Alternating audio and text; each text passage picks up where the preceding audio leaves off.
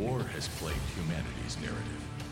People rise against people, nation against nation, race against race. But do not be deceived. People are not the true enemy. We know our enemy, and we will be aware of its strategy. This is war. Well, again, it is so good to be together with you, and with those of you online, we're so grateful to be together with you. For those of you that are new with us, we have a gift for you. Whether you're online or in the room, we would love to give that to you. For those in the room, at the end of today's service, if you'll go to the welcome table in the back of the room, and Miss Alicia's back there, she'd love to give you a gift for being with us today. And so if you'll do that, also if you think about it, there's a Connect card located in the seat back of the chair in front of you. If you'll fill that out and hand it to her before you leave, we'd love to give you a gift. Also, if you're online, we have a gift for you, and they're posting a Connect card right now in the link, and that's posted in the chat. And so if you'll go there, and if you'll fill that out, we'd love to give you a gift for being with us. And right now, we want to let all of you online know and everyone new in the room know how grateful we are to share this moment with you right now. Westside, let's do that together, will you? Yeah.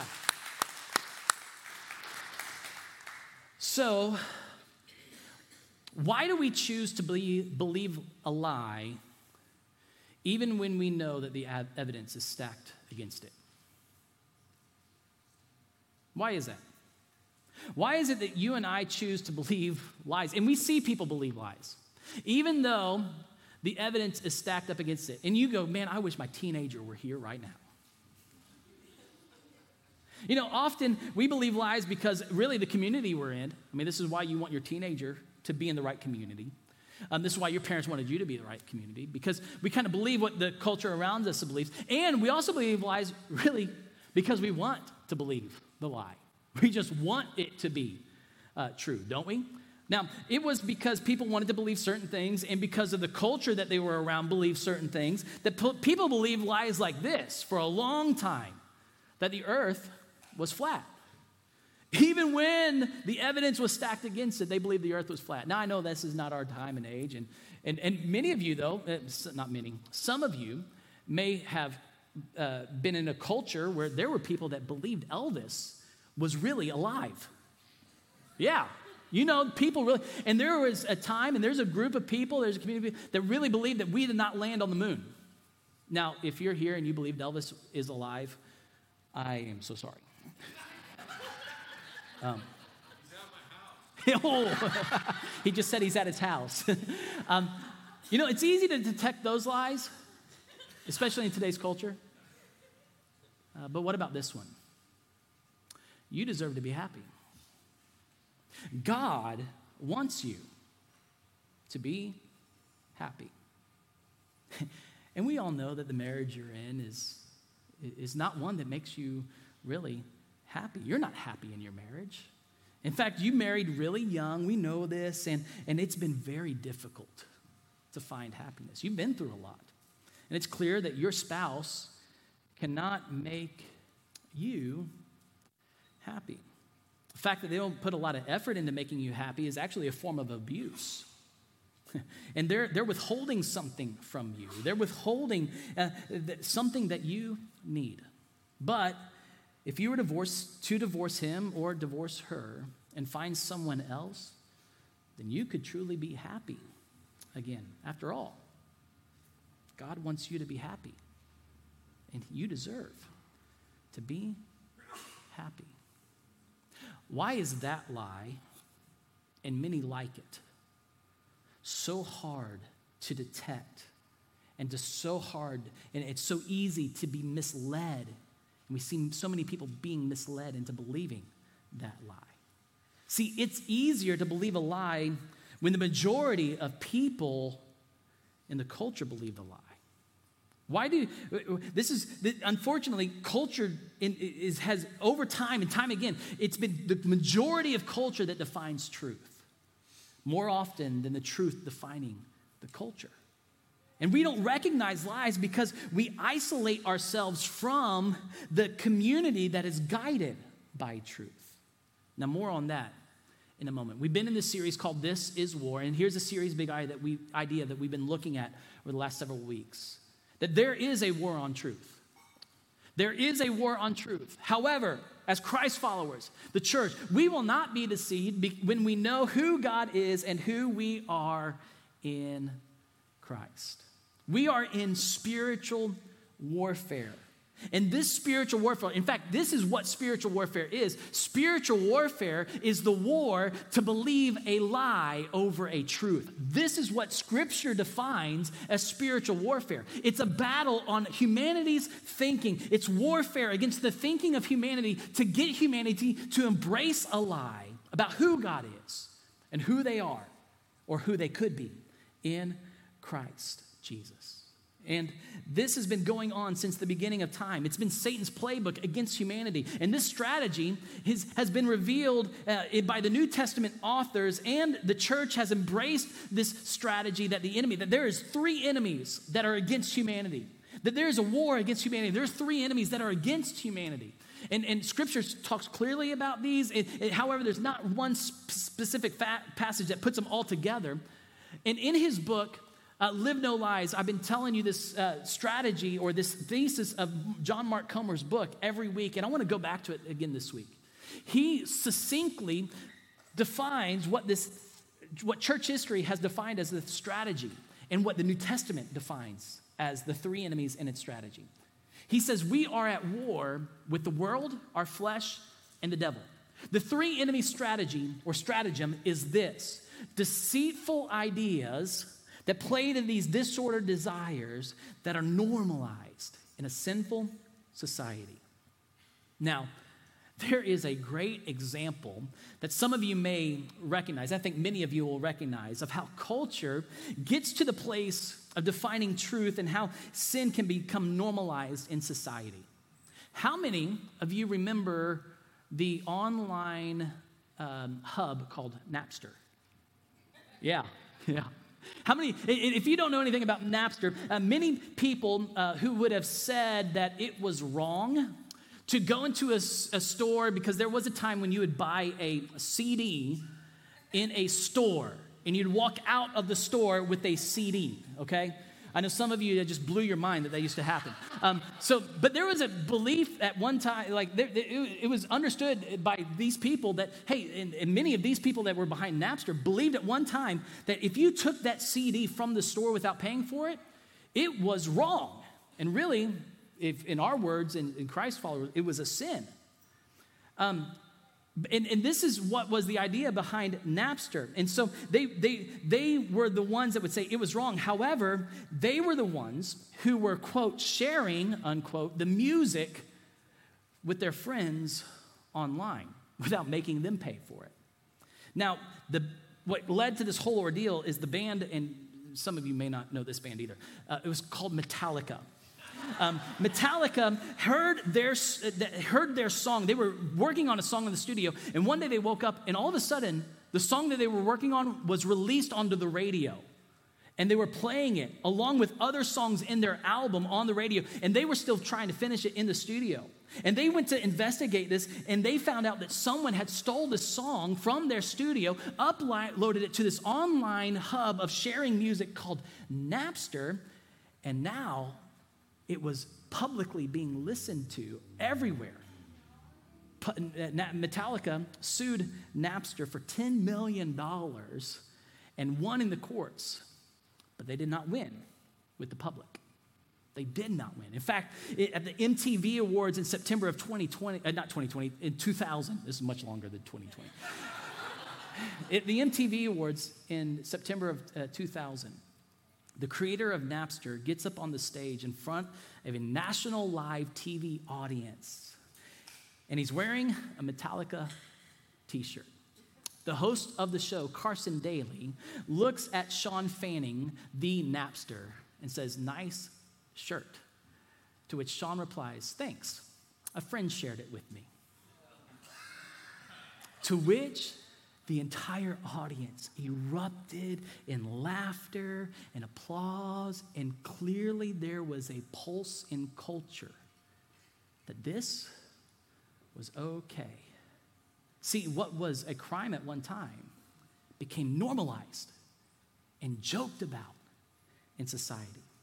Now, all those in defense of Napster said that they were poor college students. And no lie, this is what they said. They were poor college students who do not have the money to buy their records, so they were justified by sharing these.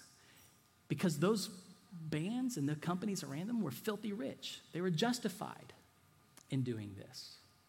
Therefore, what's the big deal about taking a little bit from the top? See, what was a cultural crime was normalized in millions of people because people embraced a lie. This is how our enemy works. The culture, he works the culture to change truth and then normalizes sin in a society. And this has been Satan's trick since the beginning. This trick of the enemy is not new. This has been going on since the beginning of time. And now many people write off the book of Genesis because many people think that it's in conflict with science and they can't reconcile. But I just want to recognize something, that Jesus talked about Genesis. He recognized the book of Genesis. And he actually, his teachings came from the book of Genesis. Actually, last week we talked about Jesus saying and calling Satan the father of lies last week in John 8. That was a derivative from this passage in Genesis chapter 3. And in this, as we start today's teaching, I want us to read this verse, this passage. It says, "Now the serpent was more crafty than any of the wild animals the Lord God had made." And that word crafty is interesting because that word crafty also means deceptive. It can also be translated as deceptive. More deceptive. He said to the woman, "Did God really say you must not eat from any of the tree in the garden?" The woman said to the serpent, "We may eat fruit from the trees in the garden, but God did say, you must not eat from the fruit of the tree that is in the middle of the garden, and you must not touch it, or you will die." "You will not certainly die," the serpent said to the woman, "for God knows that when you eat from it, your eyes will be opened, and you will be like God, knowing good and evil." When the woman saw that the fruit of the tree was good for food and pleasing to the eye and also desirable for gaining wisdom, all these desires she had, she took some and ate it. She also gave some to her husband who was with her, and he ate it. Satan deceived Adam and Eve right here. He deceived Adam and Eve into believing something about God. I think that Satan deceived Adam and Eve into believing something about God that many of us have believed about God. That God was holding out on them.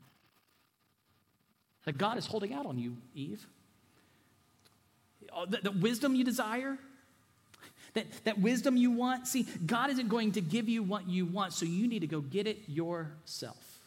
I can't tell you how many times I've talked with somebody, and I've talked with friends or people that have just been misled, and they felt like following Jesus was a way that God was wanting to keep them from getting what they want. God was holding out on them.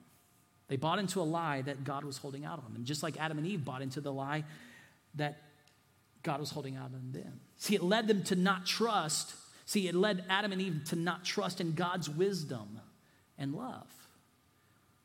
And they felt like God was holding out on them. And maybe you think that today. Maybe you're here and you're listening and you're watching however you're consuming this, and you feel like God is holding out on you. He's keeping you from the happiness that you want. He's keeping you from the fulfillment that you desire.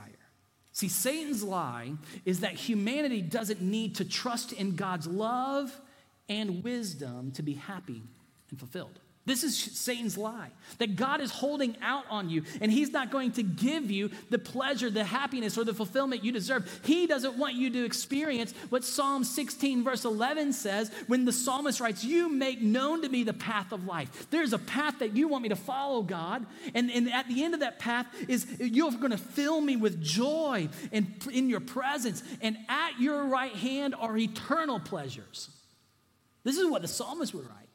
And Satan wants to keep you from experiencing that. He wants you to think that God is holding out on you, and God's not going to give you the pleasure, the happiness, or the fulfillment that you desire. And because the first humans did not trust God, they therefore sinned against God by disobeying God. Their disobedience became the evidence. See, all of our time, our disobedience is the evidence that we do not trust God.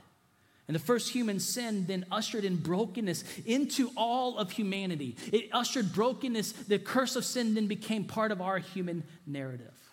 See, the first human sin caused every human to be born into the brokenness of sin. Our desires, your desires, they're given to you by God. That desire to be happy, that is God-given. That our desires to be fulfilled, they're God-given desires. However, we need to recognize something. Because of the curse of sin, they're distorted, they're disordered, and they're corrupted. Because they're corrupted by our sinful nature. That's the curse of sin on us. And it's the result of Adam and Eve's sin. The Apostle Paul taught this to the church in Rome. The Apostle Paul would tell them that while they were enemies with God, Jesus came to make them right with God. This was his message to the church in Rome. And he opens up the book talking about the gospel of Jesus and how people have been misled by their desires. And because of our evil desires, we are enemies against God. But God knows that. And while we were enemies, Jesus came to make us right with God. And then he explains why they were enemies of God. In chapter 5, verse 12, this is what he writes. Therefore, just as sin entered the world through one man, speaking of what happened in Genesis with Adam and Eve, and death through sin. That's why everyone has to die.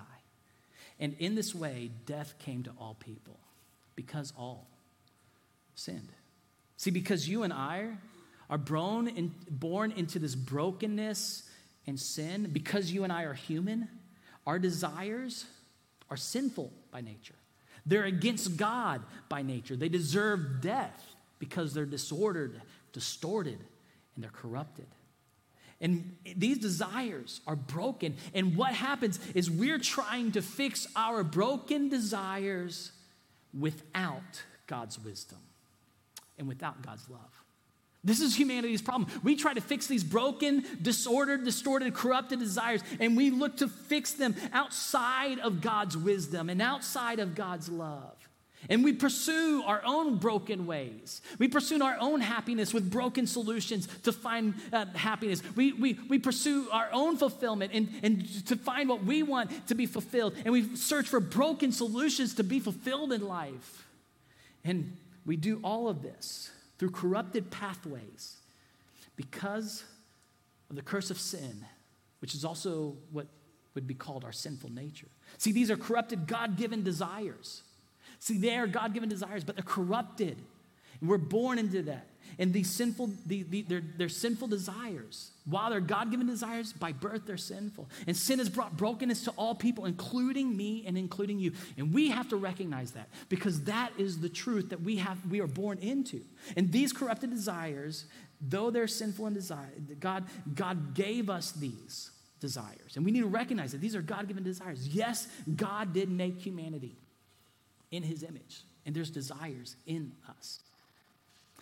But see, one of the things that was in that Genesis narrative is when Eve said, we will be like God. See, that was true. And there's a desire in all of us to be like God because we're made in God's image. We are to be like him. But sin has corrupted that idea. It's distorted that idea and disordered it, and now manifests in the way that we say we want to be God. See, we want to be our own authority. We want to have control, not under his control. See, our desires are broken and disordered. All of your God-given desires are corrupted and disordered because of the curse of sin. Your desire to be known, my desire to be known, is a desire that God gave us, but it's corrupted and disordered and distorted because of the curse of sin. Your desire to be loved is God-given, but it's broken and it's corrupted by the curse of sin. Your desire to work, my desire to work is a God-given desire, but it's broken. Your desire to be happy, your desire to be fulfilled in life is God-given, but it's broken. And your desires are all. See, your desire to have sex, your desire to prosper, your desire to love, your desire to be accepted and to explore, to find peace, to be all that you can be, your desire to be free are all God-given desires. But we need to recognize that they're corrupted, distorted, and disordered because they are broken by the curse of sin. And they lead us to broken substitutes, to be fulfilled and happy instead of trusting and obeying God's way to be fulfilled and happy. See, this is what Satan does. He plays to our broken and corrupted desires so that we find our identity, we find our happiness, and we find our fulfillment in anything other than God's wisdom and love. Anytime you try to establish your identity in anything or anyone outside of God's love and wisdom, you will never be truly who God created you to be. Anytime you try to find happiness in anything outside of God's love and his wisdom, you will never find happiness. You will be on an eternal search to find your happiness. And anytime you seek satisfaction or fulfillment outside of God and that, you can search for it in education. You can try to find your sexuality in something, or you're going to find it in a relationship or anything else. You'll be searching for that fulfillment for the rest of your life when you look to anything outside of God's love and wisdom. See, Satan lies to us by distorting the truth that God wants you to be happy by appealing to our corrupted, distorted, and disordered desires. The Apostle Paul would say it this way to the church in Rome. As he opens up the letter to the church in Rome, he talks about the great, amazing nature of our God and his gospel, which is the good news of what Jesus came to do to save all who trust in it. And then he talks about these sinful desires. And this is what he says about sinful desires. Therefore, God gave them over. He talks about the people, this group of people. He goes, God gave them over to the sinful desires of their hearts, to sexual impurity, for the degrading of their bodies with one another. And then look at this right here. They exchanged the truth of God for a lie. How many times have you read that verse and skipped over that? We get so caught up in everything else. They exchanged the truth about God for a lie. And how did they do? They worshiped and served created things rather than the Creator, who is forever praised. Amen. They exchanged truth for a lie. And anytime we exchange truth for a lie, anytime you ignore the truth and you embrace a lie, you worship a created thing and get your eyes off of the Creator. You worship and you grab a hold and you gravitate to your identity, your happiness, and your fulfillment being on something that is created instead of finding it in the love and the wisdom of the Creator. You're going to rely on those things for your happiness, for your fulfillment, and for your identity. And when we give in to our corrupted desires and do not submit them under God's love and wisdom, we ignore God's truth and live in Satan's lie. To ignore God's truth is to live a lie, to live Satan's lie. And when you give in to those corrupted desires and you don't submit them under God's love and his wisdom, you ignore God's truth and you embrace Satan's lie, a lie that's out to destroy you. And this is spiritual warfare, to get you to live a lie, to get you to live in a lie. This is spiritual warfare on the world, to get the world to live in a lie. Now, Paul and the other New Testament authors called this sinful desire that is at work within us, that we all are born into. It called this our sinful desire. They called our flesh. And they use this word flesh. And you know how in English you can have one word that has multiple meanings and used in multiple different ways? Well, the word flesh is kind of like the word we use for world. You know, we use the word world to mean a lot of things. It's the globe, it's the people, you know, it's many different things. Well, this word flesh has multiple meanings, and it's used different times. It can be used to actually mean our bodies, like the flesh on our skin. It can also mean to be a people or an ethnic group. And then it's also used in a way to talk about our sinful, corrupted desires. And this is the flesh that Paul would say is the enemy of God. And this is what he would write to the book in Ephesians. In Ephesians, this is the passage we looked at a couple weeks ago. And he says, as for you, to the church in Ephesus, you were dead in your transgressions and sins, in which you used to live when you followed the ways, look at that, the ways of the world, and the ruler of the kingdom of the air, the spirit who is now at work in those who are disobedient.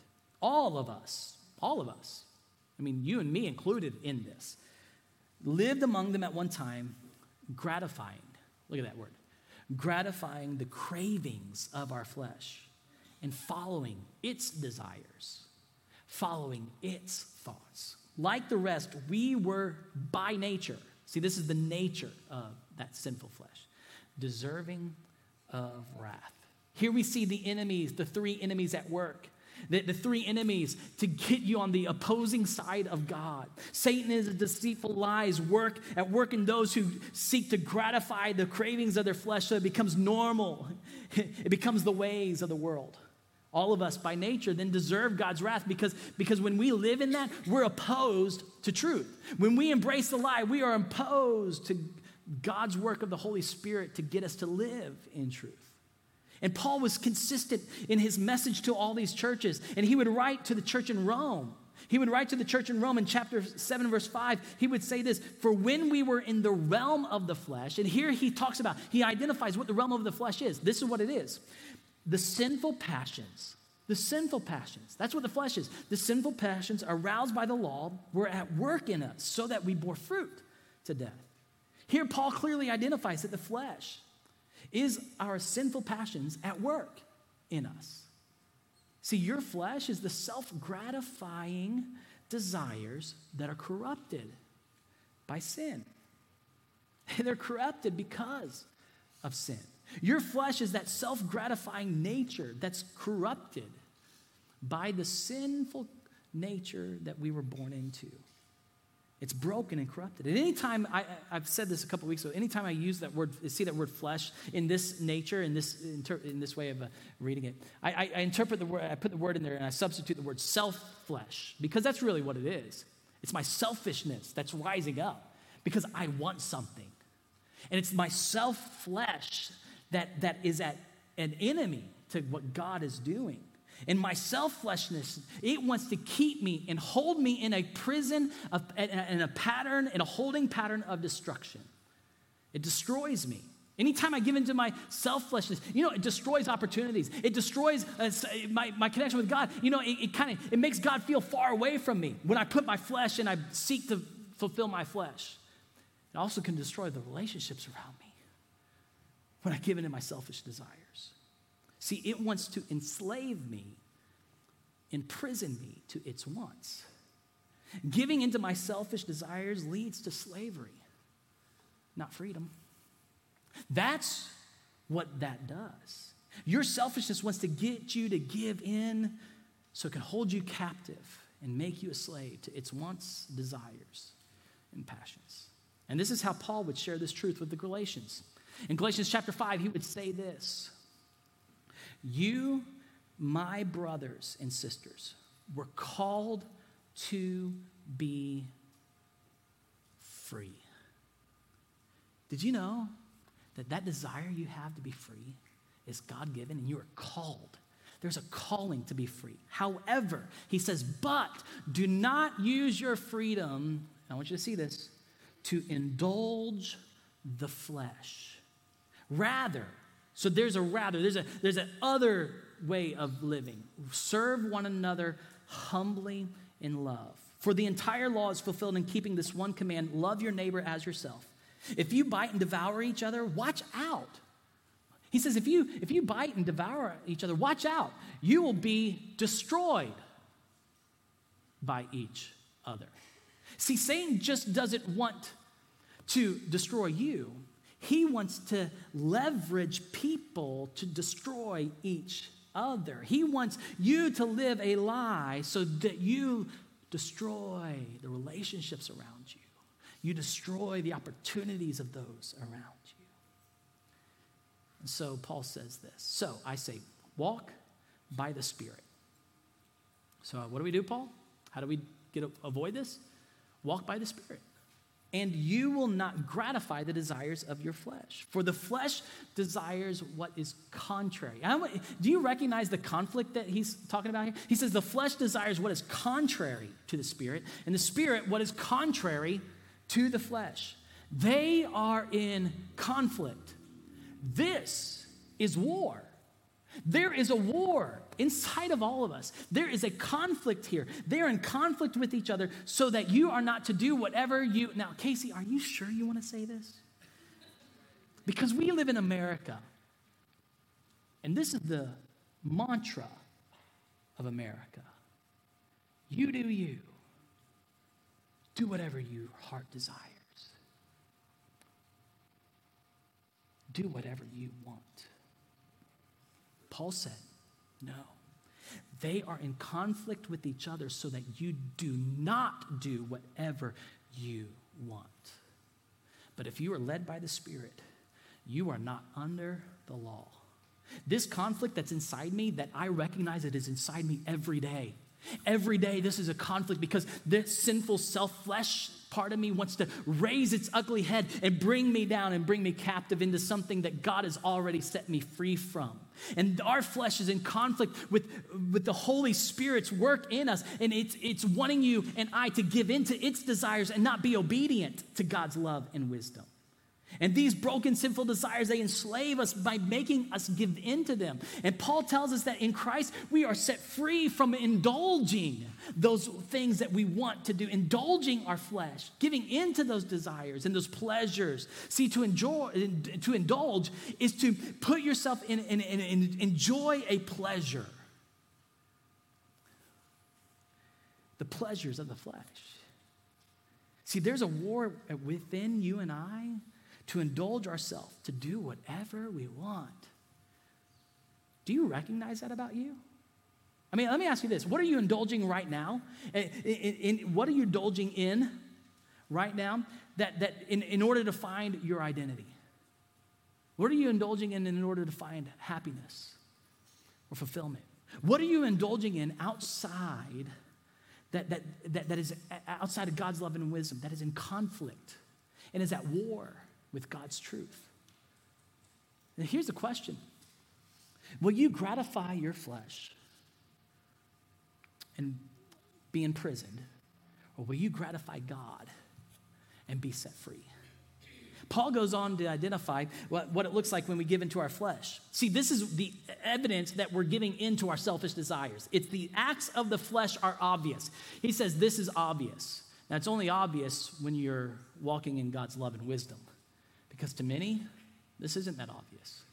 Because they're surrounded by a community or a culture that doesn't believe it, or they're surrounded by a culture that says, do whatever you want. And he goes, the acts of the flesh, the evidence that you're giving into your self-fleshness is this: sexual immorality, impurity, debauchery, idolatry and witchcraft, hatred, discord, jealousy, fits of rage, selfish ambition, dissensions, factions, and envy, drunkenness, orgies, and the like. I warn you, as I did before, that those who live like this will not inherit the kingdom of God. See, when we feel the conflict that's inside of us, this is the war within us to give into these desires. And we need to pay attention to that tension. This is why we taught in this God's Will No Regrets that you need to pay attention to that tension within you, because in that tension is a war. In that tension is a war trying to pull you in to give in to what you want to do, that you know is contrary, in conflict with the truth. It wants you to live a lie and embrace Satan's lie by making you ignore God's truth. See, the acts of the flesh are the evidence that someone is giving in to their corrupted desires. These actions are the fruit or the evidence that someone is not being obedient to the Holy Spirit's work within them. And next, Paul tells us how we can see when someone's not gratifying the flesh and someone's walking in obedience to the Holy Spirit. He says, but the fruit or the evidence of the Spirit is love, joy, forbearance, another word for peace, patience, kindness, goodness, faithfulness, and self-control. And he says, against these things there's no law. In other words, this is in opposition to your selfishness. This is the fruit of you not giving in to your self-flesh nature. So how can we get there, Paul? How can we get there? Well, he says, those who belong to Christ, Jesus, and I want you to circle this because this is a hard word, have crucified their flesh. Those who belong to Christ Jesus have crucified the flesh with its passions and desires. So what's the flesh? Again, it's your passions and those desires that are disordered, distorted, and corrupted by the curse of sin. But those who belong to Jesus, we're set free from the giving into whatever we want. And the way we are set free is we crucify. This is our active part in this. Christ has set you free, but you have to actively crucify your flesh. Since we live by the Spirit, he says, let us keep in step. I want you to underline or circle that word, keep in step with the Spirit. Let us not become conceited, provoking, and envying each other. See, while the acts of the flesh are proof that we've given into our corrupted desires, the fruit of the Spirit is the evidence that we're daily living by the Spirit. And this is why it's so important to know who God is and to know who you are in Christ, because Paul would say you belong to Christ. You need to know that you belong to Christ. To belong to God, to submit to his love and to submit to his wisdom means something. That we crucify, not gratify our flesh. That we crucify, not gratify our fleshly desires and its wants. See, we've lost the picture of what crucifixion is. We poetically made this and lost the brutality in that this first century culture knew and understood about crucifixion. See, this is how bad our flesh is. In this horrible act of crucifixion, Paul says you need to crucify your flesh and he says that it's so bad that you need to put it to death. You need to put to death your self-fleshness, your selfish, sinful passions and desires. And this is how you keep in step with the Spirit. That word, the idea of keeping in step is a daily walk. It's not just a once and done, it's a daily thing. And daily we have to crucify, not gratify our flesh to live in the freedom that God has given us. And here's a teaching big idea I want to leave you with. See, in Christ, I am set free from sin, so I will daily crucify, not gratify my flesh.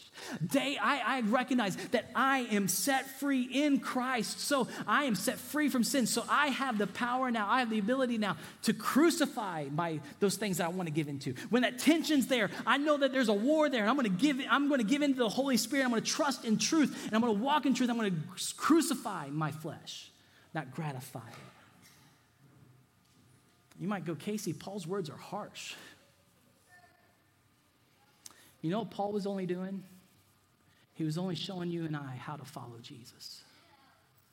Because this is what Jesus would say. Right after Peter would say and have this revelation that Christ is the Messiah, the Son of the living God. Jesus would say this, the Son of Man, speaking of himself, must suffer many things and be rejected by the elders, the chief priests, and the teachers of the law. And he must be killed. And on the third day be raised to life. So he just announces that he's going to be killed. They didn't know it would be through crucifixion, but he did. And he was going to come back to life. And then what he says next is right on the heels of this. He was going to give up his life. Then he said to them all, and I believe this is what he's saying to you and I, whoever wants to be my disciple. You know what a disciple is? Not someone who just knows what Jesus taught. A disciple is someone who followed his way of life. Whoever wants to be my disciple must deny themselves and take up their cross daily. Take up your cross daily. Deny yourself. Die to yourself. Crucify yourself. Walk in the Spirit daily and follow me. For whoever wants to save their life will lose it, but whoever loses their life for me will save it. What good is it for someone to gain the whole world and yet lose or forfeit their very self? See, Jesus calls you to daily crucify, not gratify your flesh, because there's life. His life. Do you trust in his love and wisdom? You go, Casey, I can't do this on my own. You're right, you can't do this on your own. See, you need the Holy Spirit to daily help you deny your selfish desires and not follow them. This is what the Holy Spirit does. When you keep in step and you surrender to the Holy Spirit and you follow him, you follow the Holy Spirit and surrender the power that the Holy Spirit gives you, because you don't have the power within yourself. You need the Holy Spirit's work. See, what would it look like? What would it look like if your identity was not in all those other things that you're trying to find your identity? What if it was in who you are in Jesus? And you submitted to his love and obeyed that pathway. What if your happiness wasn't in anything else or anyone else other than Jesus, and you surrendered to his love and wisdom and followed that way? What if your fulfillment isn't in anything else other than Jesus and his wisdom, and you followed that way? What if your happiness is not in feeling good, but in being good, by being like Jesus, by following him? See, you can't do this alone. This is why you need the Holy Spirit's working in you, and you need a tribe around you that is also guided by truth. And as we sing the song, I want you to sing this song, and then our group leaders are going to go to the tables, and after we sing this song, we're going to release you, because you need to find a tribe. You need to find a community. All these groups will be available on our app. For those online, you can join us there. But as we sing, will you maybe use this time? Maybe you need to use this time to allow the words of this song to be your confession to God. And then after this song, let's take a next step of faith together. God bless you.